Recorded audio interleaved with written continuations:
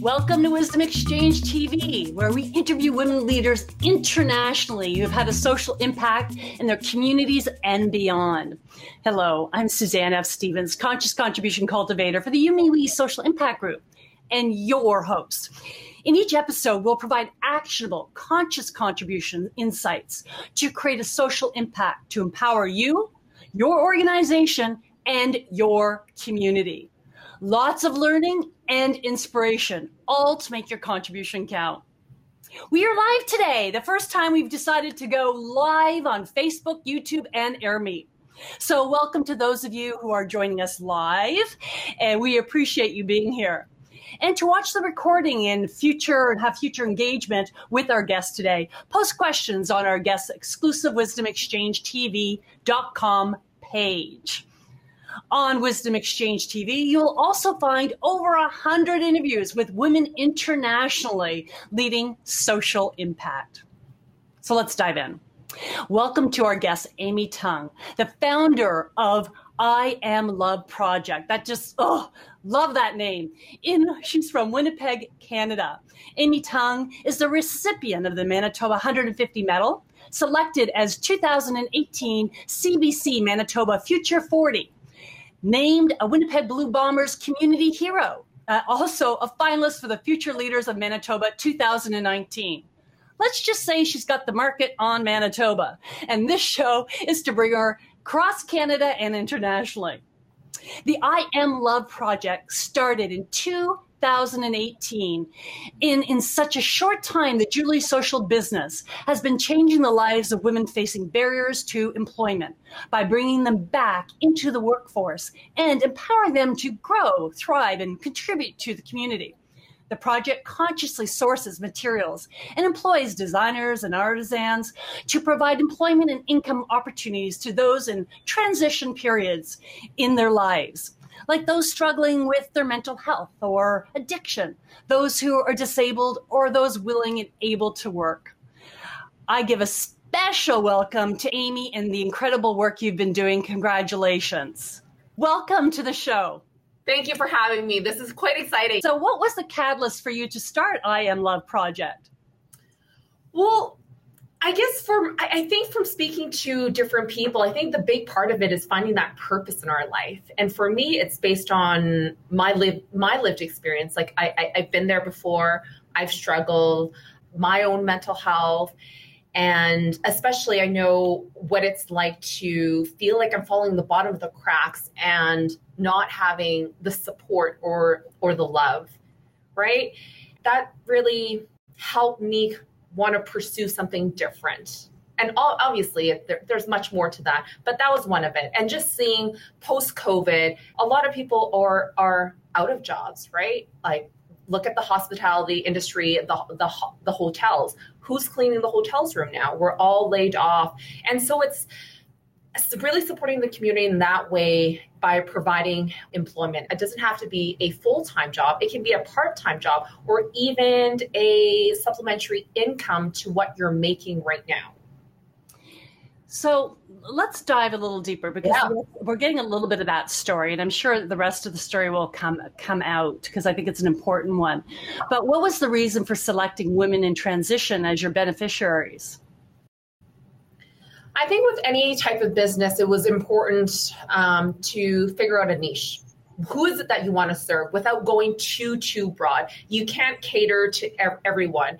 Even with our jewelry, why haven't we started with men's, and what's that target market? Because if you can't really fine tune that niche, then it becomes very scattered. And that's how it kind of began in the beginning of the I Am Love Project. I'm like, okay, well, maybe we can do men's bracelet, or maybe we can do women's bracelet in 4 different sizes so we can make more sales. But really, honestly, it was way too much work, and figuring out the niche and doing like the research on that was very, very helpful. So, and I agree with you, having a niche is always a fabulous thing to have in a business environment. But what drew you to women from a personal perspective? Why was it women that you felt needed the attention more than children, more than men, more than a particular culture? Is there any reason for that? Well, I'm a lady myself, my lived experience, I've been there firsthand, recognize what it's like to be in a corporate world and trying to climb that ladder. Also a woman, a disability and a visible minority, right? So I want to be able to support and empower and uplift those who need that additional income just to get by, right? I'm a single mom and I know I can use that extra $300 for extracurricular activities, even like summer camps right now. They're about like $200 for a week. How is an average household going to afford that?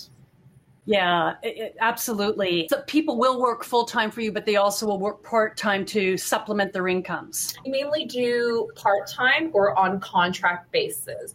Again, you have to be willing, and there's that self determination piece that comes into play, right? If you're wanting to that, we will help you build and establish that. So a lot of women that really are the makers. We just finished a project with an Indigenous lady who made 50 hoop earrings, beading. It's wonderful. And so we paid her about $500 for those 50 earrings. So it's like $10 a piece for that. And that's what she needed at that time. She needed to pay bills. She had her mortgage and just a bunch of stuff. And all of these social determinants were impacting her mental health. I'm loving that you're doing this for so many reasons. One of them is I've seen in more developing countries this sort of program, and I haven't seen it in Canada. So it's nice to see that, you it's piecework, that you can you get paid by the piece you produce, and by doing that, you also supplement your income. So I love that you're doing that. I'm curious, being that you work with people that have disabilities, mental health, or have suffered addiction, how do they know you exist? What outreach do you do to those communities so that they know there is an option to do piecework? Yeah, we're really trying to ramp that up right now. We're starting, actually, the last year and a bit, we're going through a rebranding. So that's been a challenge. But we have partnerships with other mental health organizations, right? And even with COVID, we had to slow down on those opportunities because all the retailers were closed. Even if we made tons and tons and tons, would they sell, right?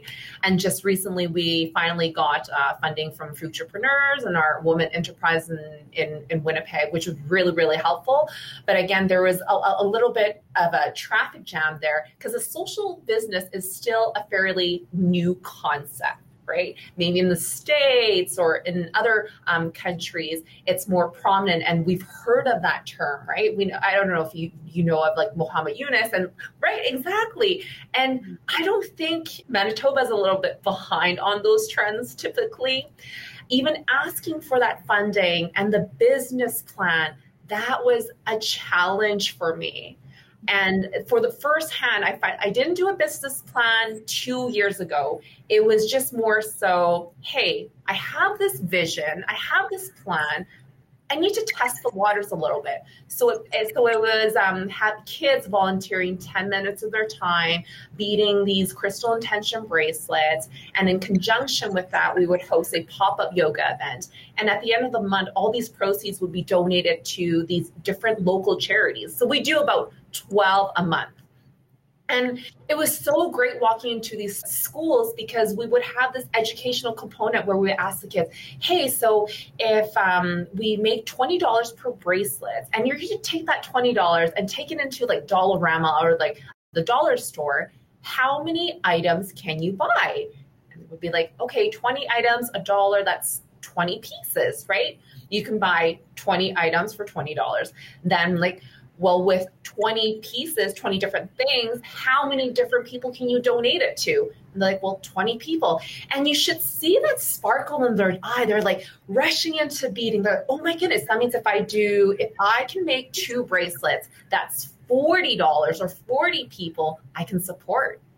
Mm-hmm. And so it started from there and it snowballed.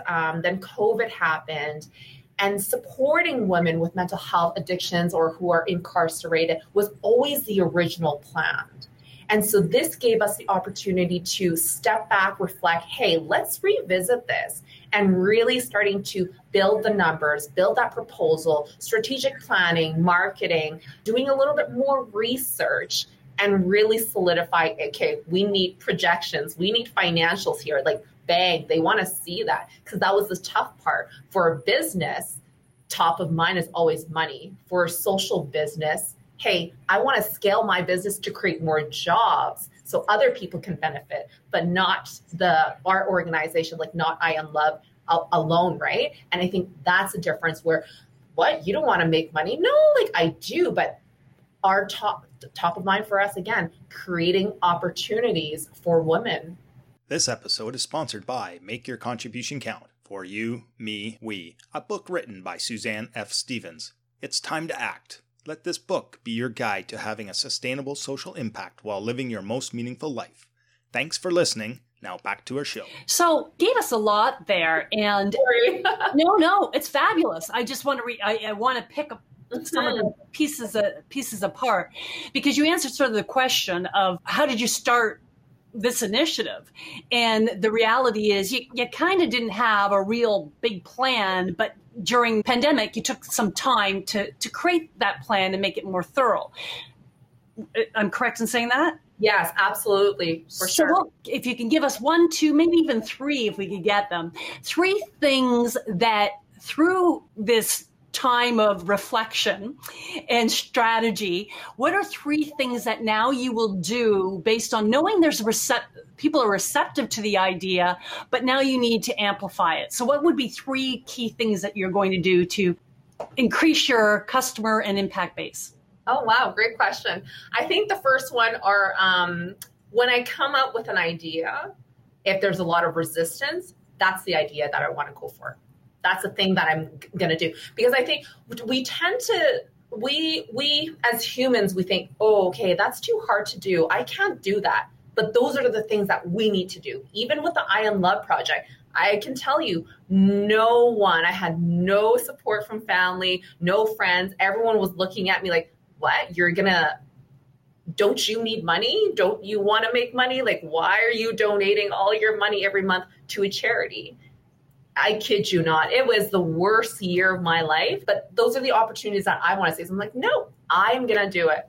The second thing would be taking in all feedback, just doing something, getting some sort, whether if it's good or negative, but feedback is feedback. It's a channel of communication, and you can process that information with everything that you do, and really taking the time. I think we lacked that in the beginning, the first year or so. Like, we would be doing events, but not really securing like the names of the database and doing surveys to follow up. What did you think of it? Because from that, you can strengthen your marketing message, or even figuring out the demographics of your target market. Like we talked about before, that niche, right? What are people buying? What are their lifestyles? What do they enjoy? And you get all sorts of information like that. Are you a charity? Because you're incorporated. Another great question. So we are a for-profit social enterprise. That's what I thought. Okay. And that was the toughest decision ever, because at the beginning, I refused to be nonprofit or a charity because I was supporting those organizations. And I thought to myself, well, that's redundant. To be a charity, and then any grants, any fundings, we would be competitors applying for the same thing. Like, okay, no way. I got to figure out something that really logistically makes sense here. But that's also the challenge because of the charitable status, because we are a for-profit social enterprise. There are a lot of funding that we can't get into. And because if we're a charity, we can't apply for a business loan because it's not for profit. So the only way to go was for profit. But also now that we're a for-profit social enterprise, a lot of the networks, social enterprise networks, they only take 4 they only take nonprofit organizations. So it's a lonesome kind of journey for now, but then now I get to like meet you and like hear about other people's stories and your book. So I'm gonna definitely pick that up and check it out. Oh well, thanks for that. That's just a promo advertising there. So. Now this is really important, and I feel like I almost have to have a fireside chat with you on that very astute comment that you just made. And one of the things I do talk about in the book is fighting for the same money, where you're a nonprofit, you're a charity, and you're all fighting for the same pool. I love, just so you know, not that this is important to you, but I love the fact that you made the decision to go as a social enterprise and a for-profit social enterprise, because non-for-profit social enterprises exist. To me, that's redundant. A for-profit social enterprise is a profitable business that is doing good, but the mission comes first, and the profitability usually comes second. But there's nothing wrong with making income. So let's dive into that a little more. How are you actually making money in your business, and are you yet? Inception till now, we've donated over $50,000. And that $50,000 would have been job opportunities. We break even. I wouldn't say we're making lots of money, but we break even. And this is where we needed that extra funding to scale up. And thank you for sharing that, Suzanne. I think that's really important, where it's such a tough decision to make whether or not you want to be a for-profit or not for profit. And that funding, that fighting for the same funding, I see it every day with like charities and nonprofit organizations. It's like, oh my goodness, like, why can we not come together? Let's be smart. Let's be clever. How can we work together so it's not overlapping of services, overlapping of programming and all that, being cost conscious and more effective. And it's been a challenge, but I'm glad we made that decision. And I was just tired of begging for money, essentially. Right? I'm like, nope, I'm going to do this. We need to sustain ourselves. We are going to create a product and we will sell and we will be self-sufficient.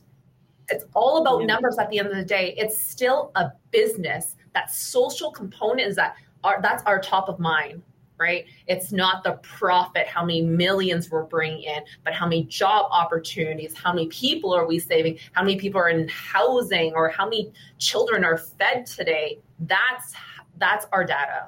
That's what we're measuring, right? Yeah. You started this conversation with, from the first question, we all crave purpose. And I have a different view of that. I do agree we all crave purpose, but not everything that has purpose gives us meaning. And I do see it differently. And meaning is when we impact others. And it does make us feel good, sure, but it's when we uplift the lives of others is what you're doing. The other thing you said, and I think I'm going to send you after this interview, somebody else who went through the same situation that you did that I interviewed and has found a lot of conflict in the mental health space, particularly amongst they're working with Indigenous communities, where she's a social enterprise. And the nonprofits didn't work nicely with her. And they see this as competition. And I'm about collaboration, taking people's strengths and elevating them. Just as an aside, to again support your decision, is if we invested more money in social enterprises and people bought more from social enterprises, then in fact they would be more sustainable than nonprofits that rely on donations and government grants. And our money would go a lot further in the future. So yeah. I have to do the plug. My goal is to make you feel better about your decision, but also to educate our audience that it is really important to non-for-profits. You know, they do have a place. Yes. They do have a place. A lot of opportunities can be addressed through social enterprises, and money is not a bad word. only if it's received without integrity. Thank you for that. So I'm really glad you made that decision. So I kind of got to go back though to that profitability piece. You're breaking even. You're a young company, so 2018, and you got hit by the pandemic. No doubt, breaking even. Congratulations, good for you. How do you see growing your business? That in the piece business, what markup are you doing? And if you will you share what you pay per piece for the person actually doing the manufacturing? Is it a living wage? Oh, we need to provide fair wages. Yes, this is where it gets really cloudy with everything. Like, we try to source items in Canada or locally in Manitoba. So for example, we have these clay earrings that we're working on. Those are not clay that we just bought from China that are pre-made. This I actually sourced from a local maker that makes clay earrings herself. And it was a collaboration. I just reached out to her. And that's why collaboration is super, super important. And I reached out to her. I'm like, hey, this is what I'm doing. I want to be able to like source locally, but I also need it reasonable. Like the pricing needs to be good so we can self-sustain and provide employment for women because so they can put it together. And so like we've done that. We've bought clay. She produces clay for us on a monthly basis of like different styles, and fantastic. And then we also support, like I said before, I had this Indigenous woman that kind of, again, fell through the cracks, was a little depressed, didn't know what to do, didn't have the money, loved sewing. And so we started to explore that idea. All right, tell me more. Wow, what about sewing do you like? Well, can you make this? Can you make that? And finally we came to, can you make scrunchies? Like, well, I'm coming out with the Mother's Day box and I would love to incorporate a scrunchie there. And so she kind of figured out the costs and whatnot. So she started making scrunchies for us. And I think it was about $500, just extra cash. I think to make it was about $250 with the material, with the thread. She had a sewing machine. You don't need a serger. And it was at her own pace when she had the ability to. And I think the pandemic has shown us that we can do things virtually. We can work remotely from home. Your boss does not need to see you every day and micromanage you. It's proven that over the last year and a half. And that's the thing with mental health too. We might not be able to sustain a full-time job depending on our health, but we can absolutely do a part-time job. And I think it's important for, again, organizations to educate themselves on how to reasonably accommodate individuals who are going through hardship, right? Those single mom, mental health, depression, anxiety. Don't just say it on that handbook, that welcome book, that you're going to do X, Y, and Z and go exercise and that self-care. It's more than just words. It's really action and showing that you care, because we can still perform regardless of our mental health, right? It's just at a slower pace. And it's working with individuals like that. And I love that you're doing this. I do think there is a huge opportunity for organizations to expand their models to incorporate people that may not be able to give full time. You had mentioned that you've raised over $52,000 in fundraising. And you didn't mention that today, but in my research tells me that. Oh, yeah. In doing that, why did you go out and raise funds? What was that for? First question. Second question, will you continue to try to raise funds, or will you rely on your ability to create a complete business and not rely on donors at all? And if not, why? So why did you get the funds in the first place? The funds for the first place was because that was how the business model was, right? It was fundraising through the bracelets, through a mind and body workshop. So we featured an instructor and then a presenter, whether it's mental health, self-care, or how to build resiliency. It was like a package deal every month. So that was essentially the business model. And because of COVID, we pivoted from that fundraising first model into providing economic opportunities for women, right? Removing those barriers in the workplace, giving them that platform. Like I said, it can part-time, it can be contract basis. And we do, yes, giving back is a huge part of my life.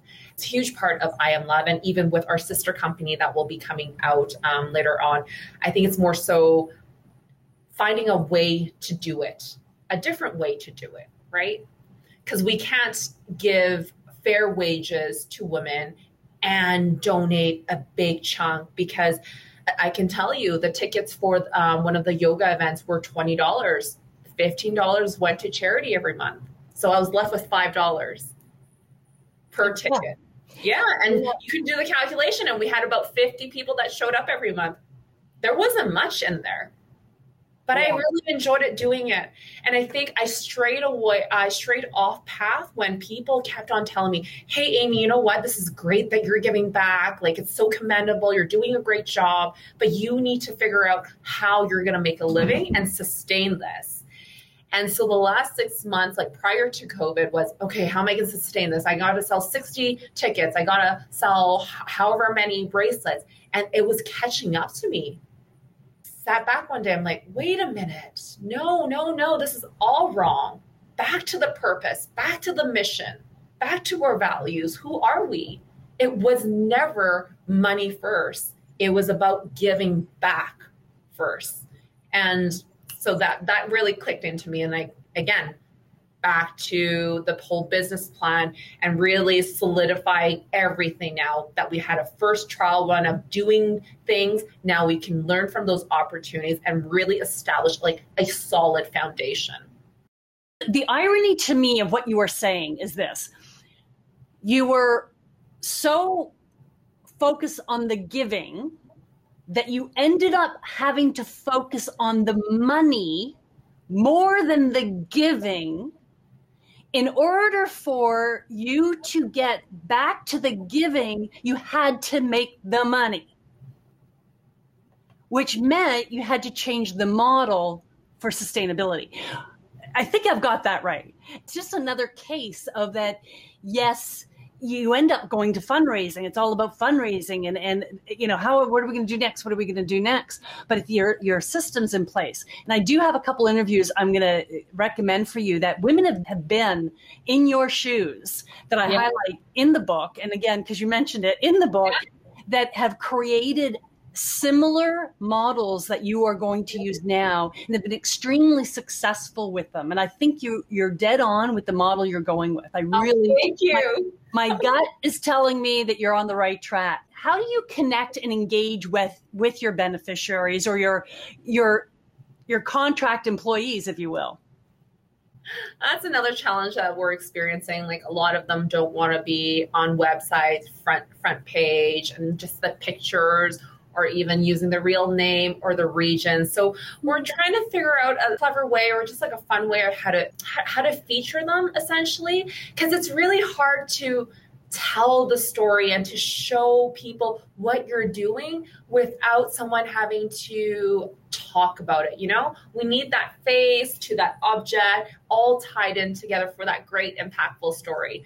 We're trying, but we do for XOXO, which is one of our sister companies, the jewelry that you purchase, there's actually a code there. And then every month you'll get a update on how that person is doing, if they're recreating more jewelry in the future, or how that money is supporting them, etc. So that's coming up for XOXO. And I can understand why people may not want there to be associated because of the nature of who you're connecting with, or people in transition that don't just want to do the work. So I can understand why they may not want their name attached to something. That being said, I'm going to ask you the question slightly differently. So what sort of way do you keep engaging these contract workers so that they want to continue to work with you and for you and beside you? There's a lot of, I wouldn't say there's a lot of rotation. We don't want to impose and force anyone to do work that they don't want to do. Because even beyond I Am Love, I was a certified peer supporter too. giving them the power to voice, the power to decipher or decide what they want to do. Right? If you want that extra $200 or $300, you reach out to us. You need to put in the work. It's not a self-help organization, right? We need to start amplifying our voice and feeling confident and feeling good about ourselves. You're empowering them to decide whether they want to work with you or not. Did you start the business that way, or did it evolve to that? It evolved to that. Top of mind when this really was a little seed in my head, it was about mental health and suicide. And then it stemmed from, maybe that's a little bit too much. So again, those limiting beliefs that I had, I'm like, okay, well, it needs to be more broad. And that's why in the beginning I talked about, no, we need to figure niche market. It was too broad. And so through exploration, through actually putting in the work and not caring what people thought or are saying, we're at this point right now, right? Helping women specifically. Does not have to be full-time, does not have to be part-time. It can be subcontracted out, project-based, making 20, making 30, whatever you need essentially at the moment, right? What have been the two most challenging hurdles to sustain your social impact? The financial was a huge part, and making those connections. You know how we were talking about before, the nonprofits or charitable status, we don't like to play in the same pool. So finding those connections was really challenging, although I had a lot of support, individual support, businesses, donation-wise, those ones were good. But when it came to partnerships, that was a little bit more challenge. The charitable world is really, I would say, dog eat dog in a sense, right? They're all going through the same funding. But again, at the end of the day, it's the same thing. It's just a different transaction that we're doing, right? Businesses, again, selling a service or a product, charities, you're still asking for that money. That's still revenue. And us, the social business, it's a collaboration of both pieces. I'm going to make my own money by selling a service so I can donate back into the community. Well, right. Is it donate back into the community or earn back into the community? Oh, or earn back. Well, we do a little bit of both. So okay. Earn back and donate. Yes.